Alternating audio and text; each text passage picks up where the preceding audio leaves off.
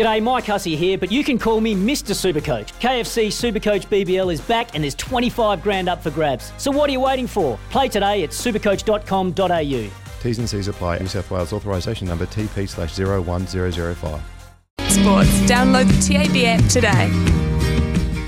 Well, I got a bit brave and took 5 options on Friday for our weekend multi, but they went horribly astray right from the outset with my trusted Phoenix Suns were beaten by the Atlanta Hawks, so that didn't do us any good. And then Manchester United were beaten by Middlesbrough in a penalty shootout over the weekend to get knocked out of the FA Cup. That didn't help either. So, and the Northern Brave, well, they're still waiting for it to stop raining, I think, at Eden Park on the outer oval, or the Kennards Hire Community Oval, as they call it now.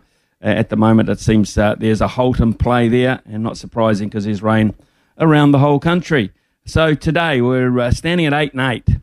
8 wins, 8 losses since we've come back in the new year. Dallas Mavericks to beat Atlanta today at $1.71. And a football match which we played fairly early tomorrow morning. Athletic Club Bilbao to beat Espanyol at $1.53. Also today, the Denver Nuggets to beat Brooklyn at $1.26.